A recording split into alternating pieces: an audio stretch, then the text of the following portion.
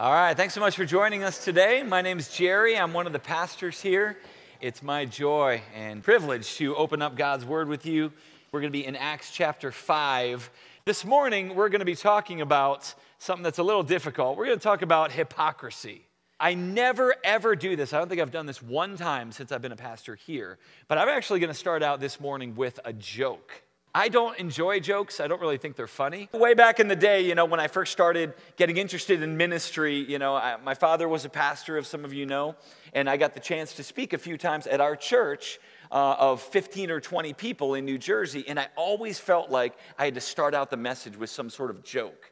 I don't know where that came from, but it happened, and I found this one, and it really does have to do with our message here this morning, so I want to throw it down to you, because we're talking about the idea of hypocrites. So listen to this. A cowboy walked into a Texas bar and he ordered 3 bottles of beer. And he sat in the back room drinking a sip out of each one in turn. And then when he finished, he came back to the bar and ordered 3 more. The bartender told the cowboy, a bottle goes flat after it's opened. It would really taste better if you just bought one at a time. And the cowboy said, well, you see, I've got 2 brothers. One's in Australia and the other's in Dublin, Ireland, and I'm in Texas. And when we all left home, we promised we'd drink this way to remember the days when we drank together. So I drank one for each of my brothers and one for myself. And imagine that they were there. So the bartender admitted this was a nice custom and left it right there. The cowboy became a regular in the bar and always drank the same way, but one day he ordered only 2 bottles. All of the regulars took notice and fell silent. And when he came back to the bar for the second round, the bartender said, I don't want to intrude on your grief or anything, but I wanted to offer my condolences for your loss. The cowboy looked puzzled for a moment. Then a light dawned and he laughed. Oh, no, everybody's just fine, he explained. It's just that my wife and I just joined the Baptist church in Longview, and I had to quit drinking. It hasn't affected my brothers, though. I heard that and I thought that was so good because we're talking about hypocrisy in the church. By definition, what we're talking about is the appearance or the verbiage of something holy and moral and righteous, but yet in reality, there's something that's much, much different. We may try and fool people and try and act a certain way, but we know the heart is still there. And this morning, man, I need to tell you guys as a church body, we got a difficult passage. I don't know if you've read through Acts chapter 5, but man, it's some pretty rough stuff. It's talking about the judgment of God and the consequences of sin, and it's not easy, man. It's like if you want to be involved in church growth and be all happy and cheery and sunshine, that's great, but when you got to jump into a text like we have today, it's a lot more difficult and it's a little confusing. It should be reassuring to us that Luke, as the author of Acts, put this in there. Because up until this point, the first 4 chapters, everything had been going pretty well. Things had been growing, and there was such a sense of awe and community and generosity, and everybody loved each other, and everything was great, and things were growing, and worship was wonderful, and prayer was powerful, and people were, overcoming things and being healed, and it was great. And then all of a sudden, you got chapter 5. But it's interesting because I came across this idea that the Bible in the early church is not afraid to show its dark side. And it should be reassuring to us as a church that even the very early church in its infancy had some pretty major blemishes.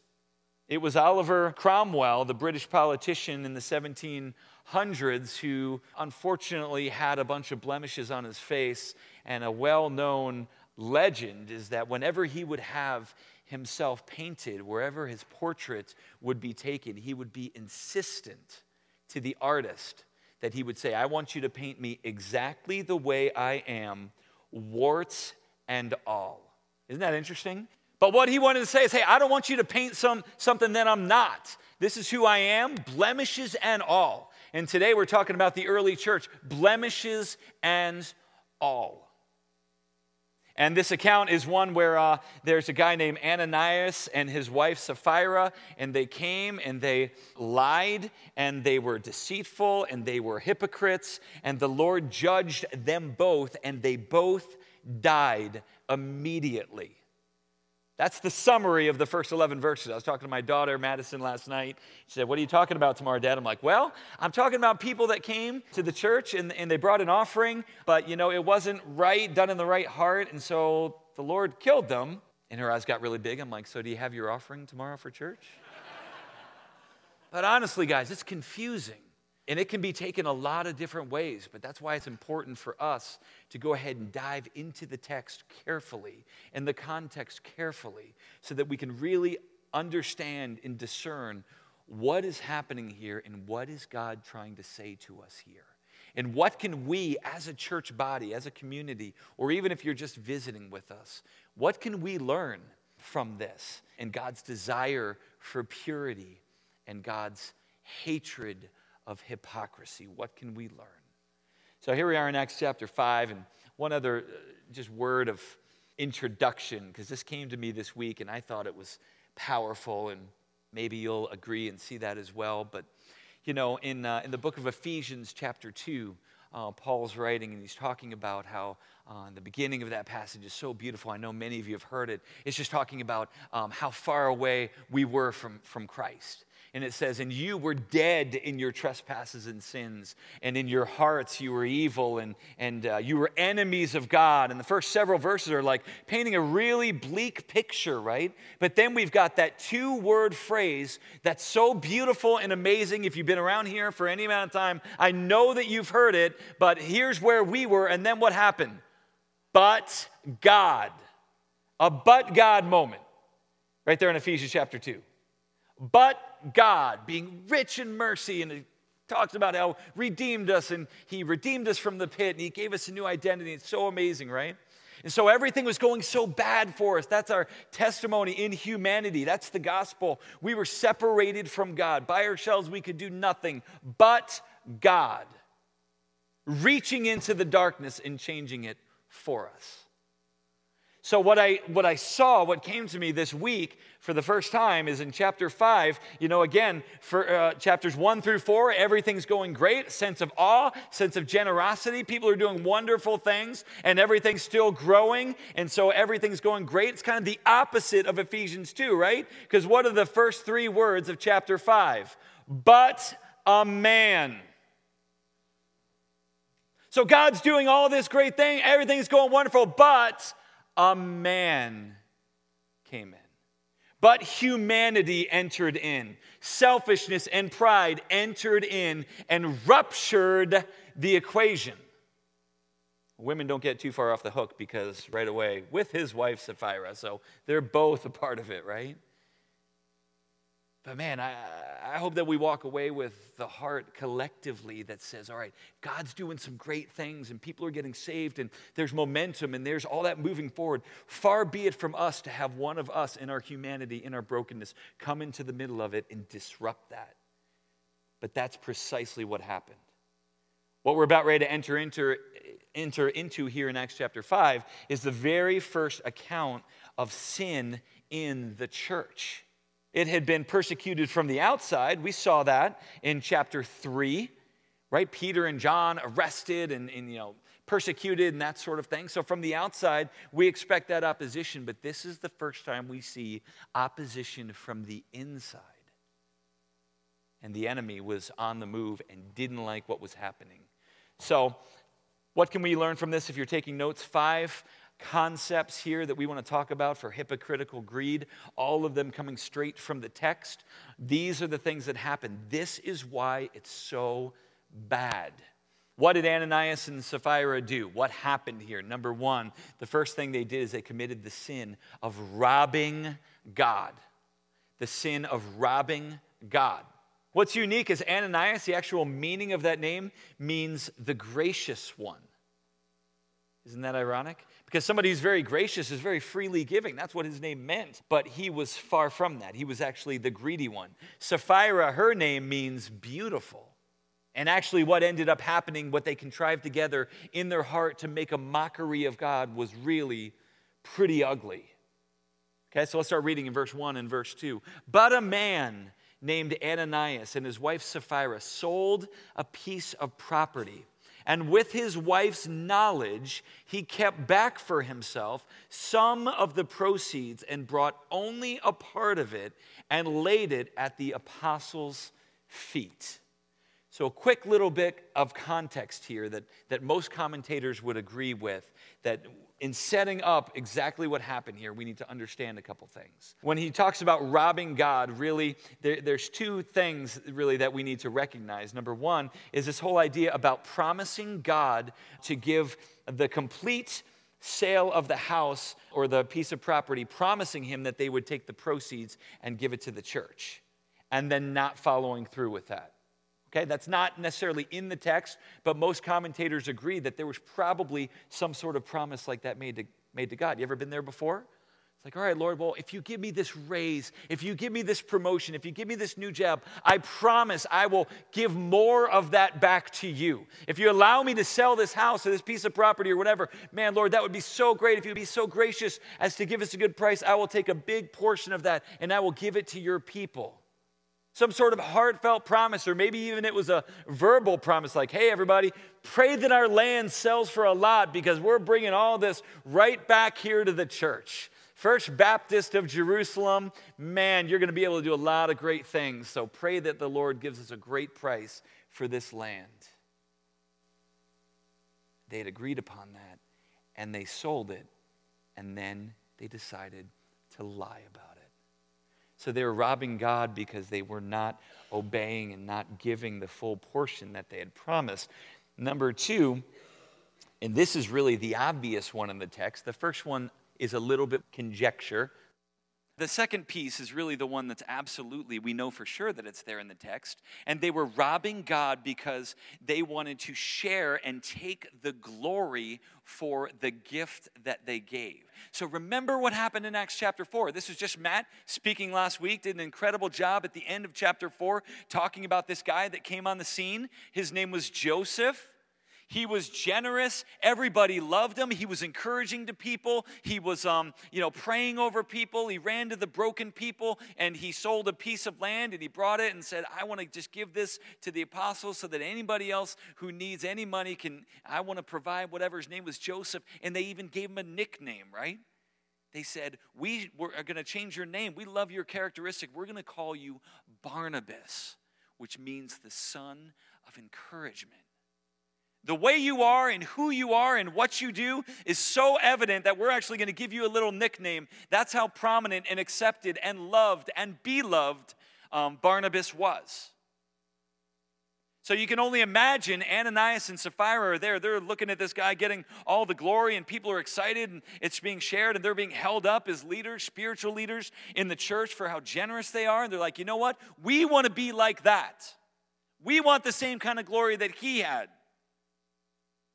And so for that reason, they followed in his footsteps, but they weren't honest about it. One concept that I'd love for you to think about even this morning, if you were to be given a nickname based on how you act and interact with other people within this body, what do you think that would be? But here they are with obviously a jealousy of Barnabas. And like, we want that. We want those accolades. We want that spotlight as well. So we want to rob God of the glory, and we want the glory. And I'll tell you, if there's any sin that is evident and prominent in humanity, it's the sin of pride. In the sin of changing what you say or saying something a certain way or making sure that people see and know what you're doing so that you can get the applause of men and the applause of people, and putting forth an image of generosity without truly even sacrificing. That's what was going on here. And I'll tell you, for somebody who is given a platform, it's especially significant, but it's all for everybody. This whole idea about wanting people to think a certain thing about you, I've been guilty of that 1,000 times. All right, my heart is so evil and so wicked and so man-centered in a way that I'm always just so concerned and wanting the approval of people that it's so insidious. And you know, it's funny, it talks about it in Scripture too. Other places, Paul talks about people who have a false humility. In other words, they can get up here and they can be vulnerable and say, hey, you know what? I really struggle with this or that or the other. But it's kind of a false humility. It's even a layer down because really it's a pride in saying, I'm going to say that I'm humble up here or say that I'm vulnerable so that you think I'm really humble so that really I can still get glory because I'm so humble. You know what I'm saying? It's like the movie Inception. You remember? It's like a dream inside of a dream inside of a dream inside of a dream. Because then it goes even deeper than that. It's like, all right, well, what if I say that sometimes I want to say that, whatever, so that, you know what I mean? It just gets so evil. And maybe I'm the only one that struggles with anything like that, about concern of what people think of you and your image versus the reality. But that's a look into the heart of Ananias and Sapphira, and it is a serious matter to want the glory for yourself when the glory belongs to God. Look at what Isaiah 42:8 says. I am the Lord, and that is my name, God says. My glory I will not give to another. I will give to no other, nor my praise to any idols. The God, I don't know if you recognize the theme in all these songs that we lifted up, but it's about, man, even the very breath that enters my lungs, God, you're everything. You are everything. In you is everything. And so when we take some of that and want to hoard that glory for ourselves or living for the applause of men, that is an absolute atrocity. And the psalmist echoes that thought in Psalm 115, verse 1, that says, not to us. The Latin for that is non nobis. I am not a tattoo-having guy, but maybe I will be someday. But that would be a good one. Non nobis. Not to us, not to me, not to our church, not to us, but to your name be the glory. And this was a violation of that. Because in their hearts it was, hey, look at what we're doing. Hey, to us, not to your name be the glory. That was the heartbeat of Ananias and Sapphira. What about the second one? Number 2, they were fueled by Satan. They were fueled by Satan. How did this evil come about? They were fueled by Satan. Keep on reading in verse 3. Here's what it says. But Peter said to them, Ananias, why has Satan filled your heart to lie to the Holy Spirit and to keep back for yourself part of the proceeds of the land? He recognized that this was an evil influence in Ananias and that Satan had entered in and corrupted like he always does and tried to give him a different motivation rather than what was right. Anything he could do to tear down the beautiful thing that God was doing. And what I think is so ironic about this, guys, is that Paul knew firsthand, full well, what it was like to have Satan enter into his heart and try and steal his heart away and speak something that is not true, right? You remember this passage right here in Matthew? Back when Jesus was with his disciples, Peter being the main one, from that time, Jesus began to show his disciples that he must go to Jerusalem and suffer many things from the elders and chief priests and scribes and to be killed. But then on the third day, he would be raised again. He told them that part. Verse 22, but then Peter, the same guy that's confronting Ananias, but Peter took Jesus aside and began to rebuke him, saying, far be it from you, Lord, this shall never happen to you. But he, that is Jesus, turned and said to Peter, get behind me, Satan, for you are a hindrance to me, for you are not setting your mind on the things of God, but on the things of man. And just remember, guys, we're a matter of a few months from when this happened. Okay? So Peter's like, I know what you're feeling right now. I've been tempted to go my own way and to have my own agenda and have my own plan and try and look like I'm the hero. Here's Peter, big, gruff, protecting Jesus. This is not going to happen to you. I'm not going to let it happen. We saw it again in the Garden of Gethsemane, right? Over and over and over again, Peter's pride and wanting to be seen as the strong, brave, valiant one got him in trouble. But we can see right here that the enemy was the one speaking to the heart. That's who it is fueled by. Number 3, Ananias and Sapphira both had an owner mentality. An owner mentality. Okay, and what I mean by that is there was something that had crept in that was entitlement, that was, this is mine, these are my possessions, I can do with it whatever I want. And what I love about this passage is Peter acknowledges all of that, right? Keep on reading here in verse 4. It says this, Peter says, listen, while the land remained unsold, did it not remain your own? And after it was sold, was it not at your disposal? Why is it that you have contrived this deed in your heart? You have not lied to men, but you have lied to God. Ananias and Sapphira, like so many of us, is prey to this ideology that we can never have enough. It's really interesting in doing some studying this week about giving patterns in America, American generosity. It's interesting that the generosity amongst Americans has been in a decline over the last 20 years. We used to be a lot more generous than we are now. And that's not just at the church level, but that is in general to charities and whatever else. And this author of this book that I was reading said the reason for that is pretty compelling.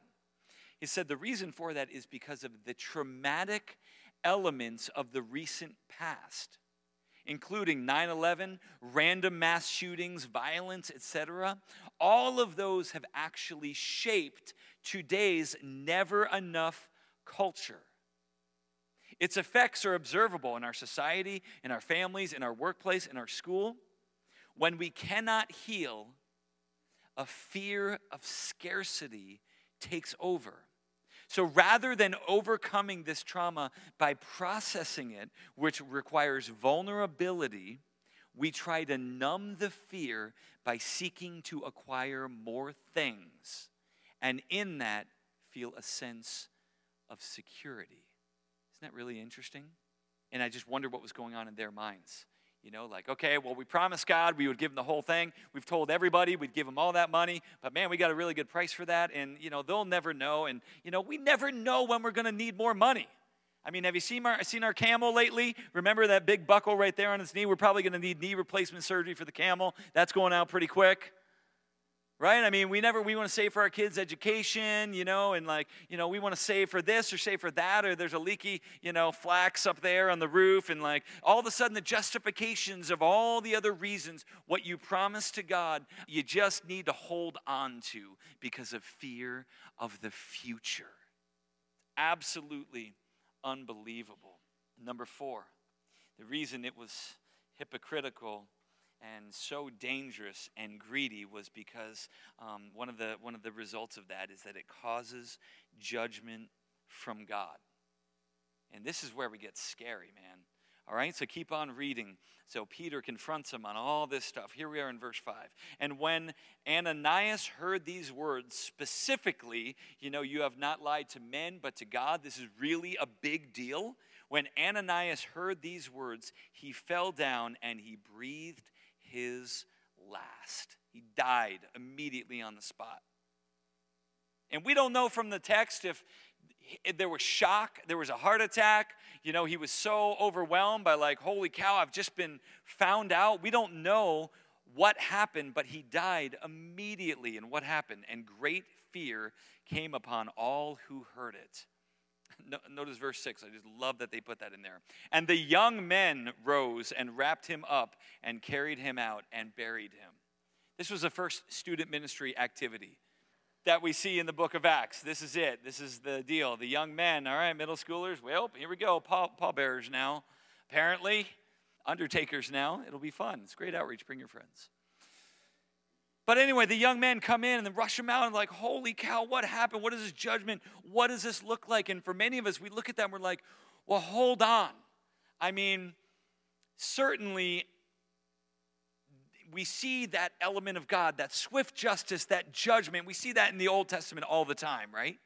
Think about Joshua chapter 7 and that great story of Achan, right? When he strictly was given instructions not to grab all these trinkets and all these treasures and spoil, and he took it anyway, hid it under his tent, and there was dire consequences for him and for the nation of Israel. Many people died. And we look at many of that Old Testament stuff, and so much of us wants to be like, yeah, that was in the age of the law. We understand that God wanted his people pure, and man, if they purposely did that, they're going to die.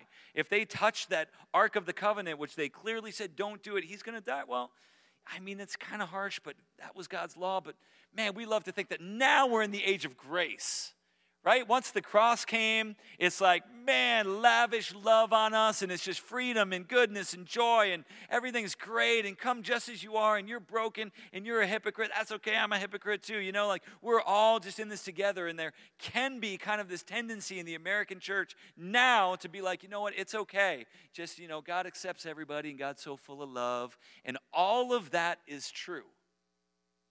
But what we also see is God demands purity from his people. And there's a judgment that comes when there's people that have ulterior motives, people that are mocking God, lying to God, trying to get the glory for themselves. They better watch out. Okay, when we talk about the book of Acts, right from the beginning, we talked about how there's some things that are descriptive and there's some things that are prescriptive. Right? Descriptive means this is what happened then. It's interesting narrative. Man, that was crazy and wow.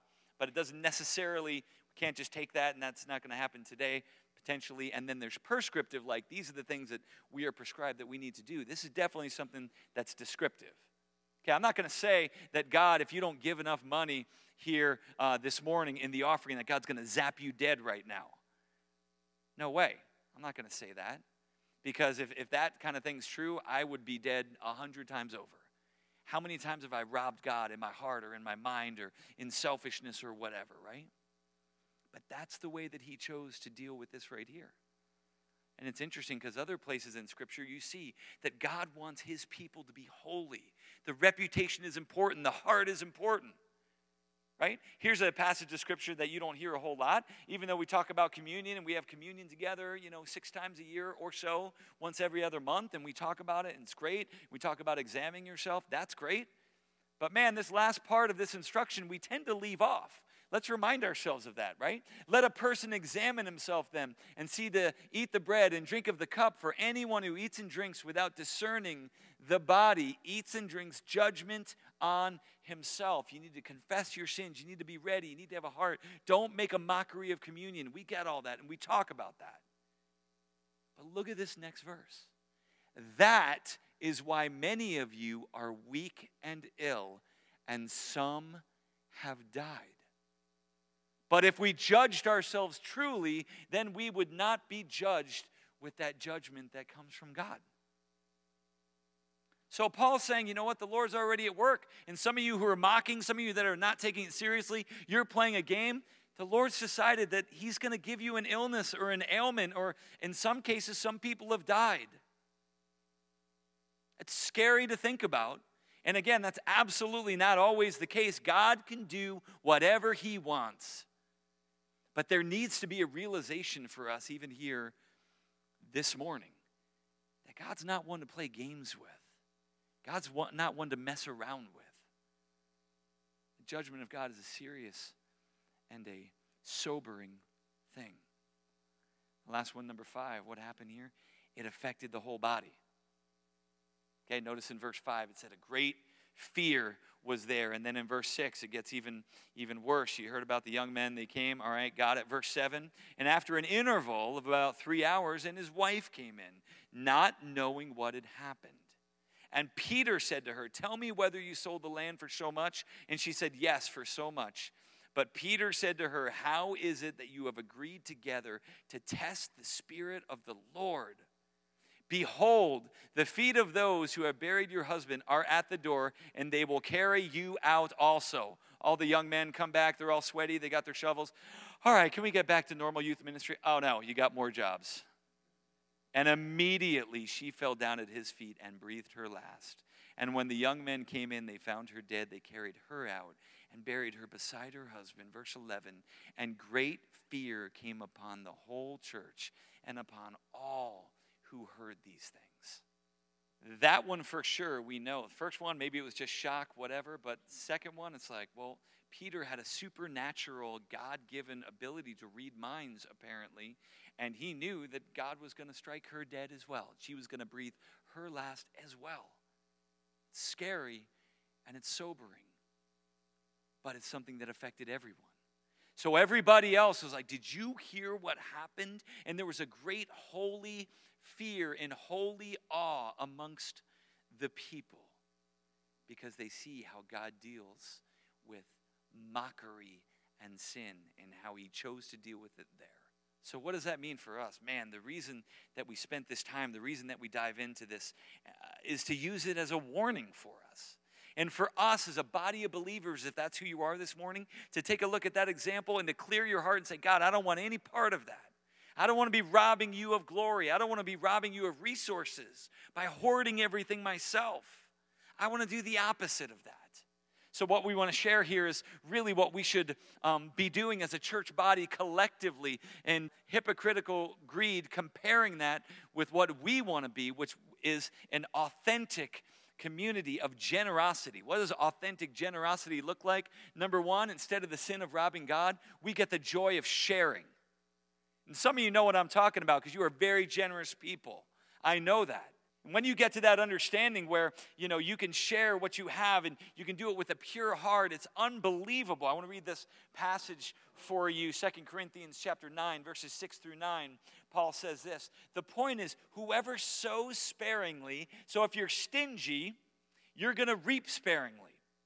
And whoever sows bountifully, in other words, if you're generous, you will also reap bountifully.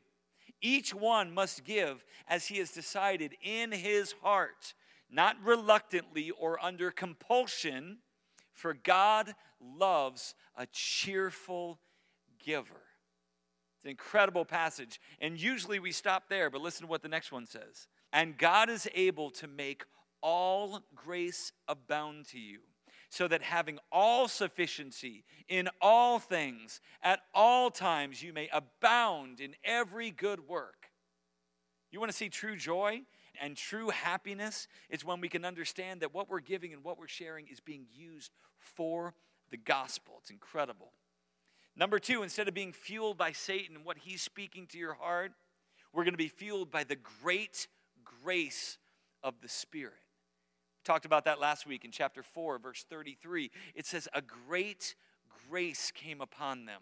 And that's what we need as people. Our tendency is to hoard and to keep and to parade around and want to look good. It's a great grace that we need that says, nope, I'm going to live from the heart, I'm going to share freely, and I'm going to give lovingly.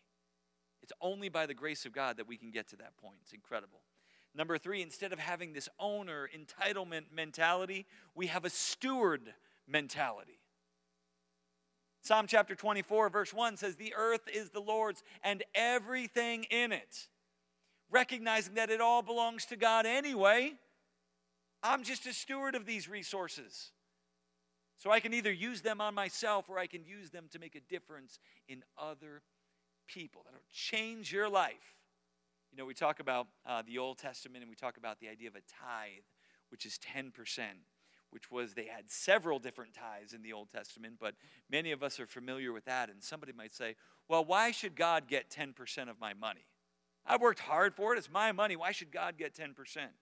But if we think about this principle, it's better like, well, hold on. If everything belongs to God anyway, and he wants to let you in on it, what would be a good deal? 50-50? A better question would be, why should I get 90% of God's money? It'll just change the way you think about it. Number four, what happens? The situation, he received judgment from God. What happens to us? We'll receive a blessing from God. We'll receive blessing. He's promised he's going to take care of us. We recognize that. But more than that, the joy of giving and sharing is unbelievable. I remember back when I was in college, coming home as a poor college student, and I'd have people in my church that would shake my hand. I don't know if anybody ever got this move before. They would shake your hand, and you would feel something inside the handshake, and it was just a big wad of money. Anybody ever do that before? But I was like, I'm like, oh, man. They're like, hey, you know what? I know you're in college, and I want you to, whatever, be blessed by this. It's like, awesome, big, $100 or whatever it was, and it seemed like the greatest thing in the world. And later on, as I started to live and realize as God began to provide more and more, and I was no longer just selling shoes at JCPenney for, pennies, literally, and earning nothing, and in seminary, and like started to get a job, and God started to provide for you, and you have a salary, and you're like, you know what? Giving to other people is really a lot of fun. It's a joy when you hear the Spirit of God prompt something, and that's a blessing. And I'm not saying this is by no means prosperity gospel, like, hey, if you give so much, God's going to, multiply that 10 times like it's some sort of guarantee. Beware of people that say that. But what I will tell you is this: God will provide for you, and God will give you incredible joy when you see that you could be the answer to somebody's prayer. And number 5, guess what? This one's exactly the same. Hypocritical greed, that affects the whole body. Everybody's scared, everybody's fearful, everybody's aware, and it affected everybody. We get some people that are authentically generous, that's going to affect the whole body as well. Right now, as we speak, we got a high school girl that just graduated. She's college age now. She's out in California, and she is studying to go abroad to the Middle East to spend time in ministry there as a 19-year-old. The reason she was able to go on this trip is because our church was able to help fund her over there because of your generosity. Right now at NC State, there's a student girl just finished her freshman year, and because of a trip that she took just this last summer to Lebanon, being so moved and so stirred up by what was going on there in refugee and orphan care that they were involved in there, she is studying Arabic right now at NC State and is deciding whether or not she wants to take a huge chunk of time to go and serve over there in Lebanon for an entire year. That trip was possible because of your generosity. It affects the entire body. And I want to be absolutely clear here this morning that we are not even just talking about finances. That's a part of it, but when you talk about generosity, you talk about your physical capital, like how you spend your time, who you spend your time with. You talk about emotional capital, who you share with, what friendships you cultivate, relational capital. There's all these different kinds of resources and gifts that God's given each one of us. And we can decide to hoard it, or we can decide to give it freely, and we can decide to take the glory for ourselves, or we can give the glory to God. And our prayer this morning from this passage is that we would be the kind of people that have a heart that wants to see God glorified. Let's bow together. And Father, we've said much this morning. Man, what a difficult issue and topic. But Lord, we just thank you, Lord, and we're reassured by you that you care about your church. You care about its authenticity. And God, you're concerned when people, even from the inside, are not authentic and are causing issues. And so, Father, I just pray collectively, Lord, for us, that you would give us clean hands, and God, that you would give us a pure heart. And Lord, that you would continue to bless this church. Lord, I thank you for the generosity of so many. And God, I thank you for your provision for us. And Father, I just pray from the bottom of my heart that on an individual level, you would cause us to be marked by those characteristics of authentic generosity. Lord, our prayer even this morning is not to us, but to your name be all the glory. So we love you, Lord, and we thank you for what you've shown us today. Help us know how to apply it. In your Son's name we pray.